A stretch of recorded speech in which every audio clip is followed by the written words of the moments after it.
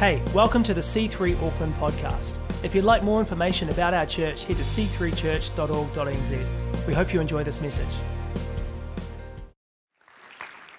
And if you've got a Bible, why don't you come with me to Romans chapter 12, verses 1 to 2.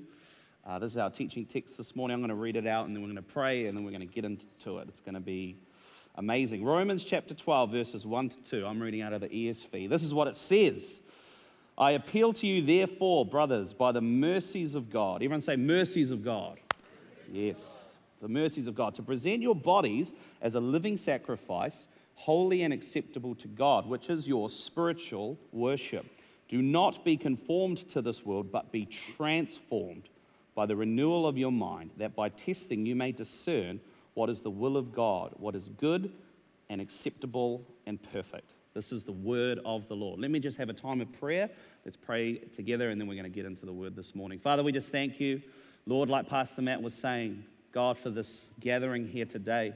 Lord, we thank you that New Zealand has led the world in so many areas, including ministry, for so many years.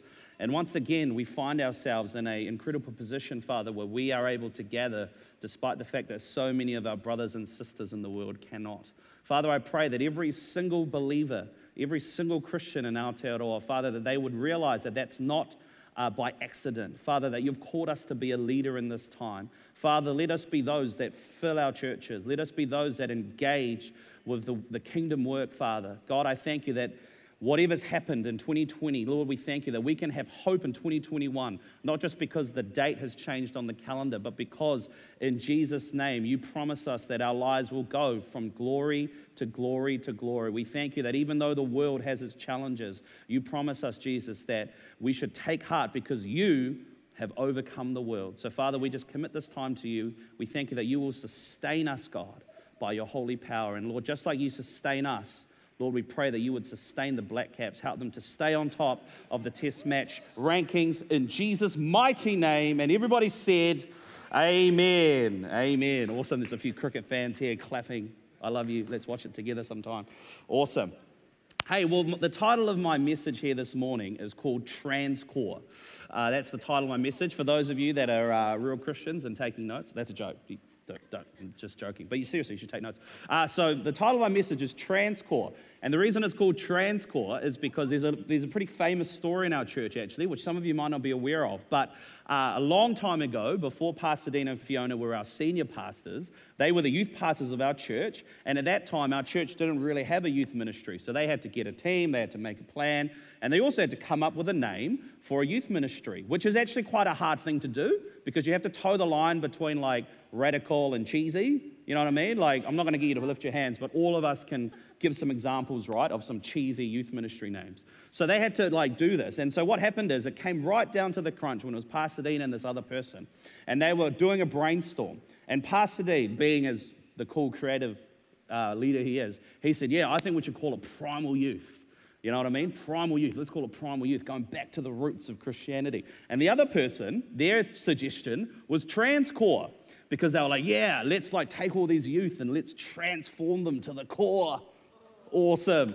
And hey, come on, who's grateful that Pastor Dean won the battle and we now have Primal Youth? Come on, all you teenagers, thank God for that. Amen. Let's all go to Transcore Getaway Camp. Awesome, fantastic. Anyway, we find ourselves, don't we, church, in a very, very cool time and place where we are all in some way, shape or form, no doubt, going through some sort of transformation process. Who's been to the gym recently? Has anyone been to the gym? Who's annoyed about the fact that it's packed out? Every January, the place is absolutely jammed. I reckon some of you, next time you go to the gym, you should take a picture of it and then take another picture in August, in the dog days of winter, and the place will be absolutely empty. But, you know, in January, it's like, yeah, that's it. I'm going to transform my body. I'm going to transform myself. You know what I mean? I'm going to stop presenting my body on the altar of KFC, and I'm going to present my body on the altar of fitness. You know, that's the sort of season we're in right now, isn't it? We all want to transform something in our lives. We want to pick up a new hobby, you know, or we want to learn a language, or we want to do all these things, all these resolutions that usually don't work, the psychologist would say. But regardless, we all do this stuff, right? We all think now's the time. Now's the time we can transform. And to be honest, we all love a good transformation story, don't we? You know what I mean? We all do. We love a transformation story. We love the story of, like Stephen Rogers getting injected with that stuff and becoming Captain America, or Peter Parker getting bitten by that spider and becoming Spider-Man. And, we love these sorts of stories. We're over the Batman one, though, aren't we? Because we've seen it so many times, and DC movies are crap. But anyway, no, so we love these transformation stories. We love stories of, the rags to riches story. We love these sorts of transformation stories because there's something about it that appeals to us, isn't there? There's something about it that appeals to our humanity, our humanhood. We think, yes, like there's more for me. I can transform. One of my favorite TV series growing up was actually The Fresh Prince of Bel-Air. Was anyone else a fan of that? Oh, yeah, cool, awesome. I loved that show. I loved it because it was the story of this, sort of hood basketball gangster kid whose name was actually Will Smith in the show as well as real life. And he gets transported and sent to his rich relatives in Bel Air, California. And over the course of all those seasons, you see this transformation taking place real subtly, where Will sort of grows up a bit and goes to college and sort of gets a little bit more mature and things like that. But also the family changes as well. So the family changes him, but he also changes the family, and they sort of loosen up a bit and all this sort of stuff. And we love these stories, don't we, church? We love them. But can I just say that actually God has a deeper purpose for our lives when it comes to this whole idea of transformation.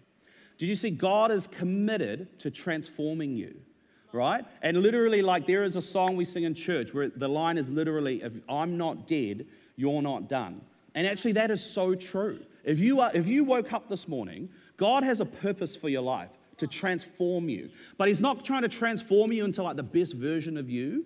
He's not trying to transform you to look like, like one of the leaders here in the church, although we would all like to look like Pastor Matt a bit more, wouldn't we, guys? But anyway, it's not about that. God is transforming us into the image of his son, Jesus. That is his purpose for your life. That is my purpose, that's your purpose, that's all of our purpose. God is wanting to transform us. You see, when they asked Michelangelo, who sculpted that very famous sculpture of David, like, hey, how did you do that? Do you know what he said? He said, I looked into the marble and I saw my sculpture, I saw the masterpiece on the inside of it, and I just began to chip away at everything that didn't resemble the masterpiece.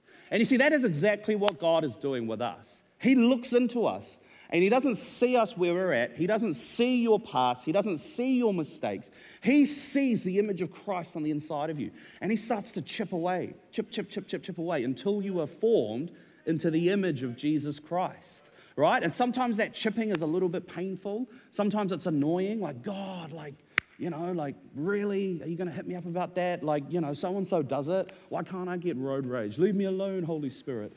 You know what I mean? It's like patience. I once prayed for the fruit of patience, but it took too long, so I gave up. It's like, oh, man, God, really? But that's what he's trying to do in our lives. You see, the Greek word for transformation is the word metamorpho, where we get the word metamorphosis from. Like the little caterpillar, that's actually going through the process of wrapping itself in this cocoon, and it transforms into this butterfly. You know what I mean? You might say, Zach, I just felt this little worm. Well, God's created you to be a butterfly. On the inside of you, there's the ability to fly. You just got to go through a process and get transformed, okay? All of us are called to be transformed by the Holy Spirit of God. And just like how God wants to transform us as individuals, did you know that God wants to actually collectively transform us as a people? Okay, so just like how you're being transformed, and God's got a specific transformation that he wants you to do, God's got a transformation for our church to do, right? If you want a church that's really stable and solid and hardly anything really happens and it's just the same old people every day doing the same old things, may I just humbly submit to you that this possibly, potentially, slightly in a kind way may not really be the church for you because we're not that church. Do you know what I mean? When I joined this church in 2004, it looked so different to this. It really, really did, right? Because, and one of the big reasons for that is because we're blessed with amazing, incredible leaders like Pastor Dean and Fiona, Pastor Matt, a whole bunch of senior leaders that steer our church, and we are always wanting more out of God. We know there's more for us. Does that make sense? And so that requires a transformation because you can't have it both ways. You're like, I want everything to stay the same, but then I want our church as well to do all these incredible things. No. That is literally the definition of insanity. Doing the same thing again, expecting a different outcome. There's things we have to change in order for us to get to that big picture. Is this making sense? You see, because we get an example of this with the book of Exodus, where God literally takes a people group, a people of God, his chosen people, the Israelites, and he takes them out of their place of bondage and slavery into a promised land. Because you see, God used Moses to get his people out of Egypt, but then he had to use the desert to get Egypt out of his people. Let me say that again. God used Moses to take his people out of Egypt, but then he had to use the desert to get Egypt out of his people. Why? Because they were still living like slaves. They still had a slavery mindset. They grumble about the food and they go, let's go back and be slaves in Egypt because that's better than eating sand sandwiches. Like, let's get out of here, Moses. You know the whole incident with the golden calf, that a lot of us would have read? That seems so silly to us. Like, what are you doing? Like, there's the presence of God on the mountain. Why are you making a golden cow? Like, what's that going to do for you? No, you see, that is a slavery mindset because in Egypt, that's what you did. If you wanted to control something, you made an idol or a god and you deified it and you prayed to it and you bowed down and you said, please help us. So actually, there's more going on in that story than meets the eye. You see, God wants to transform us and he wants us to go through a process to be transformed as individuals and as a collective community. Is this making sense? Now, one of the reasons why we're talking about servanthood is because servanthood is one of the means in which Jesus transforms us. Okay, because we've already talked about, right? We've already established that God wants to make us more like Jesus. One of the ways that God wants us to do that is to step into servanthood. Why? Because Jesus was the ultimate servant. He was. We can't take on Jesus's other characteristics without starting from a place of going, I need to imitate his humility. I need to imitate his servanthood. And Scripture is clear about this. In Matthew 20, verse 28, and in Mark chapter 10, verse 45, Jesus literally said, the Son of Man did not come to be served, but to serve, and to give his life as a ransom for many. In John chapter 13, we read about how Jesus washed his disciples' feet. Even Judas, who he knew was going to stab him in the back and betray him. Like, that is ultimate servanthood, isn't it? I don't know about you. I don't like feet. I barely clean my own. No, I do. But my feet are gross, And Jesus cleaned his disciples' feet. Incredible. Philippians 2, verse 6 and 7. This really wraps it up. If you don't believe me by now, then check this out. This is what it says about Jesus, who, being in very nature God, did not consider equality with God something to be used to his own advantage. Rather, he made himself nothing by taking the very nature of a servant, being made in human likeness and being found in appearance as a man. He humbled himself as becoming obedient to death, even death on a cross. You see, this is our Messiah. This is our Savior who we're called to follow. Amen? And so when we talk about servanthood, man, it's so not recruitment. It's so not like filling rosters on Planning Center. It's so not about like free labor, although it is cheaper than paid labor. But like, it's not about any of those things. It's about us helping you step into that transformation process of becoming more like Christ. Does that make sense? Is this helping anybody? Good, fantastic. Okay, well, let's dive back into this verse and let's talk about, first of all, it says, I appeal to you, therefore, brothers, by the mercies of God. Right, so I want to talk about this whole concept of the mercies of God. You see, in the ESV, it says there, the mercies of God. And that's like really what it's all about. You see, the ESV, for those of you that don't know, it stands for the extremely superior version. No, jokes, that's a joke. But some of you're reading out of the NIV, which stands for the nearly inspired version. No, jokes. So anyway, in the NIV, it says the mercy of God, which is fine, but actually in the original Greek, it's plural, mercies. Do you know why? Because the mercy of God is multifaceted. You will never graduate from understanding the gospel. And if you have, let me just submit to you, go humbly back to that place of the cross and meditate it and think about it one more time. Because you can come at it from different angles, you know what I mean? Like you do something silly, like you have a fight with your parents, and then you realize Jesus died for that sin, and then maybe you get married and you realize that Jesus loves you the way that you love this other person. Or then you have kids and you realize, what? Jesus gave up his son for me. I have a son, or I have a child. What the heck is going on? You know what I mean? Like, you will never ever If you meditate and you humbly submit to Christ and you reflect on the mercies of God, the many multifaceted areas of the gospel, you will never ever graduate from the cross. We should spend all of our lives constantly in awe of what Jesus did for us. Amen? So we should never graduate from that place. And you see, the reality is, that is our starting point when it comes to servanthood. When you think about Jesus, when you think about his life, his example to us all, we should and we can become so awestruck that we can't help but do something. Does that make sense? When you think about Jesus, the way he served us, the way he loved us, the way he forgave us, isn't that then our call to imitate that lifestyle and to say, you know what, I can do something here. I can serve. I can become part of the answer. I can be part of the team that is the church and serve like Jesus did. You see, because right before that, it says, like, I appeal to you, therefore. Now, here's a real, like, sort of Bible reading hack for all of you. Whenever you read a therefore in the Bible, the really important question you should ask yourself is, what is that therefore there for? Write that down. You know, so you should ask that. Like, what's it there for? Why is that there for? Because obviously what that means is there's a bunch of stuff before, right? And so in Romans 11, what you'll read about how we as Gentiles have been grafted in to the people of God. That Jesus' blood means that we can then step into the inheritance that originally was only stored up for the Hebrews, for the Jews, for the chosen people of God. So let me tell you, C3, the 10 a.m. Ellerslie, you are chosen from God. You are a chosen people. Jesus' death, burial, resurrection, conquering of death has made a way for you to be grafted in, to inherit all of these spiritual blessings that have come to you. See, there's so many amazing benefits. Most of Romans is all about the superiority of the new covenant, the New Testament, to the old. Right? That's what most of Romans is all about. We're going to talk about that later on. But anyway, with that in mind, church, isn't it the most logical, rightful thing to do, to be thankful and then to serve?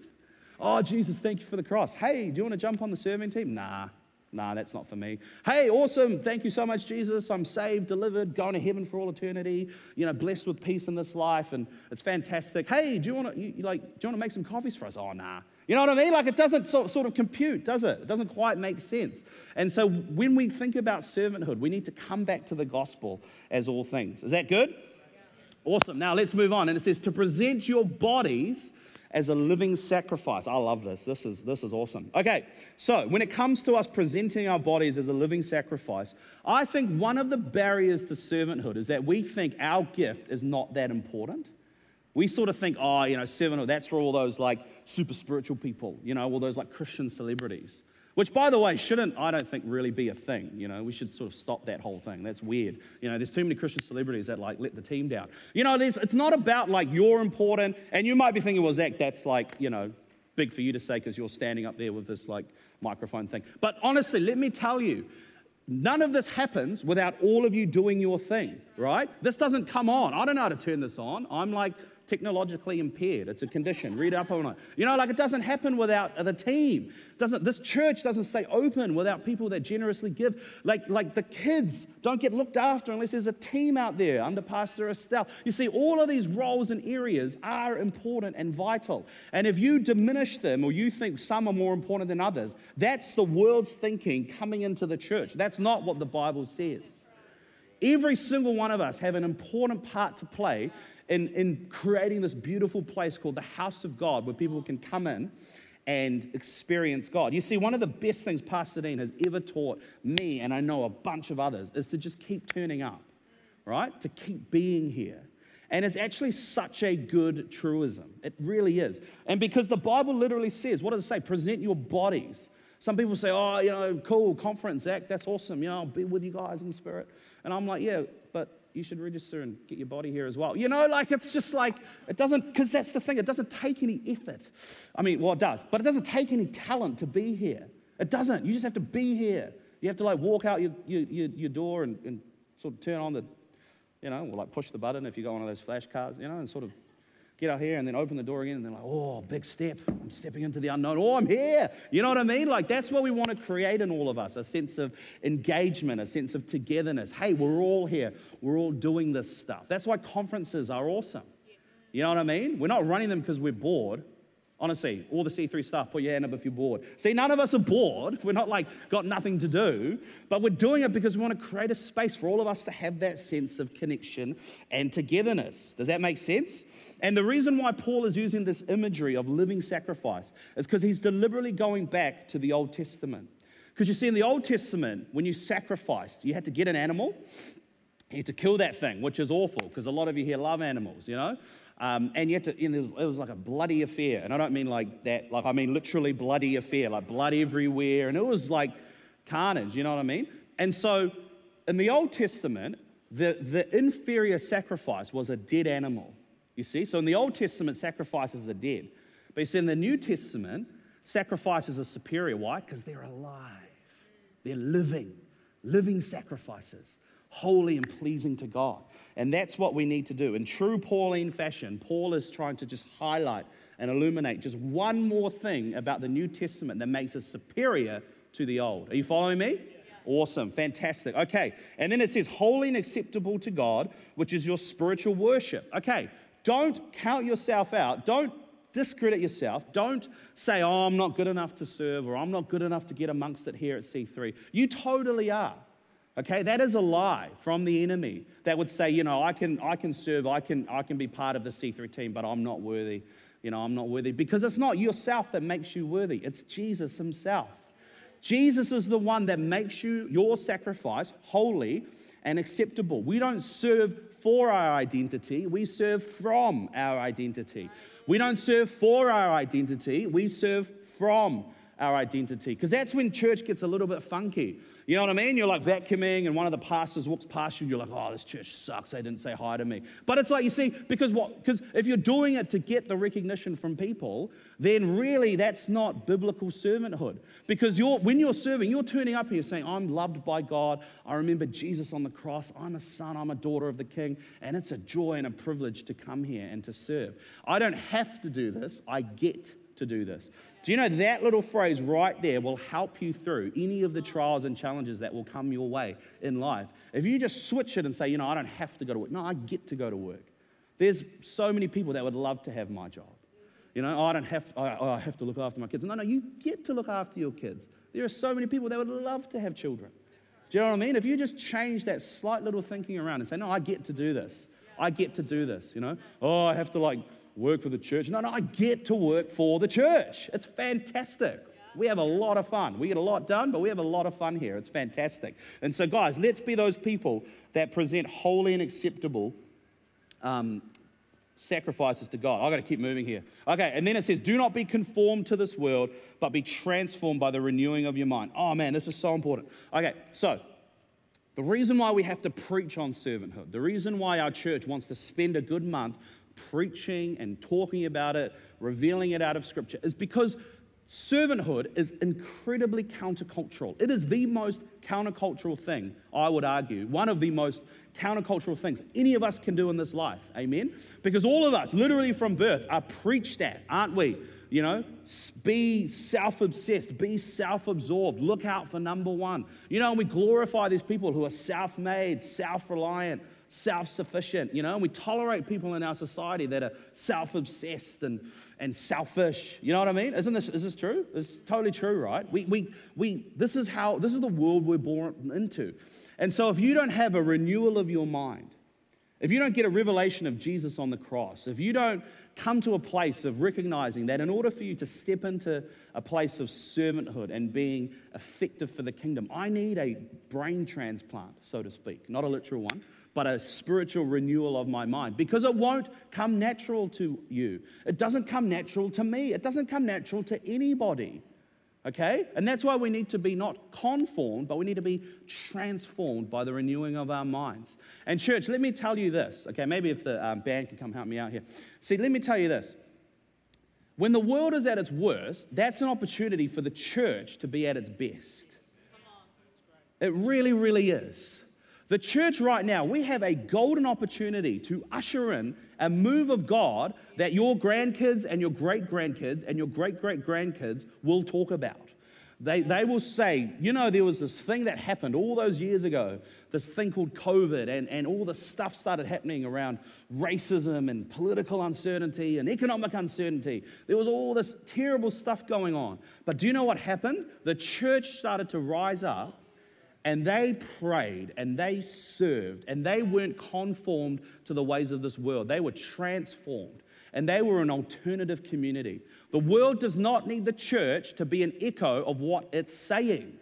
When the world is freaking out, the church should be preaching peace. When the world is preaching division and hatred, we should be preaching radical unity and radical grace. Because when the world is at its darkest, that's when we can be at our brightest. Amen? We can be. And church, it's not going to be about us just like being incredible or awesome or anything like that. Because, man, I've had this revelation this week actually, even in prepping for this. I used to think, man, all we need to do is we just need to get the teachings of Jesus out there. And it sort of makes sense because that's my bent. I love the teachings of Christ. I love studying them and meditating about them. I used to think, man, that's all we need. We just need the teachings of Christ to go out, Or there's maybe others of you, and you think, man, we just need the miracles of God. We need people going out and like running over water and casting out demons and healing the sick and all that stuff. And by the way, those things are fine. But do you know what I've more realized actually? Do you know what the world needs now more than ever? We need the humility of God. We need the servanthood of God. We need to humbly show the world in a powerful, world-shaking way that Christians are here to serve. We're here to be humble examples to our world. Do you know what I mean? That's what the world needs now. Amen? That's what the world needs. That's what it's crying out for. That's what it's aching for. Sunday, the Sunday gathering of the church, this is not like the pinnacle, by the way. This is just like team huddle. Do you know when ministry starts? It happens tomorrow. Not tomorrow, it's a public holiday. Bad example. It happens on Tuesday, normally Monday, when you turn up to work and you bring the love of Christ. Do you know I used to be the youth pastor at this church? And it was way more obvious for me when I used to talk to the teenagers. Some of you like Megan and stuff will remember. I used to tell the teenagers furiously. I used to say, guys, you're it. You're the example of Jesus for your high school. Because if I turn up to your school unannounced tomorrow, especially if you go to Epsom Girls Grammar School, if I turn up in my car and start talking to people, I'm going to go to jail and do prison ministry from the inside. So I used to tell them, you're it. You're it, right? I used to say, you're the ones. You've got to take the gospel out. You've got to preach. You've got to serve. You've got to show people the love of Christ. And now that I think about it, actually, it's not any different, right? Like, it's not up to us as the staff or as the pastors. It's on to you. On Mondays, you need to go, be the light of Christ, humbly serve, humbly build whatever business you're building. Say, boss, whatever you need, I'm here for you. I want to build this thing. I want to shine the light of Christ. And then one by one, slowly but surely, the world will start to pay attention. When all the world is going to, it's like a dumpster fire out there. They'll look at the church and they'll say, hey, what's up with that community? They're thriving. We're all like being racist and they're multicultural and loving it. What's going on over there? You know what I mean? We're all freaking out about the economy. They're all good. What is that about? Does that make sense? And that's why servanthood is so important, because church, when we serve, that's when we're at our best. When we serve, I'm going to try it on this side because, no, you guys are great. When we serve, that's when we're at our best, church. Amen? Okay. And then I'm a pastor of grace, so I'm going to give you a chance. When we serve, that's when we're at our best. Awesome. Yes. We hope you enjoyed this message. If you'd like to know more about our church or to find out what's coming up, check out c3church.org.nz.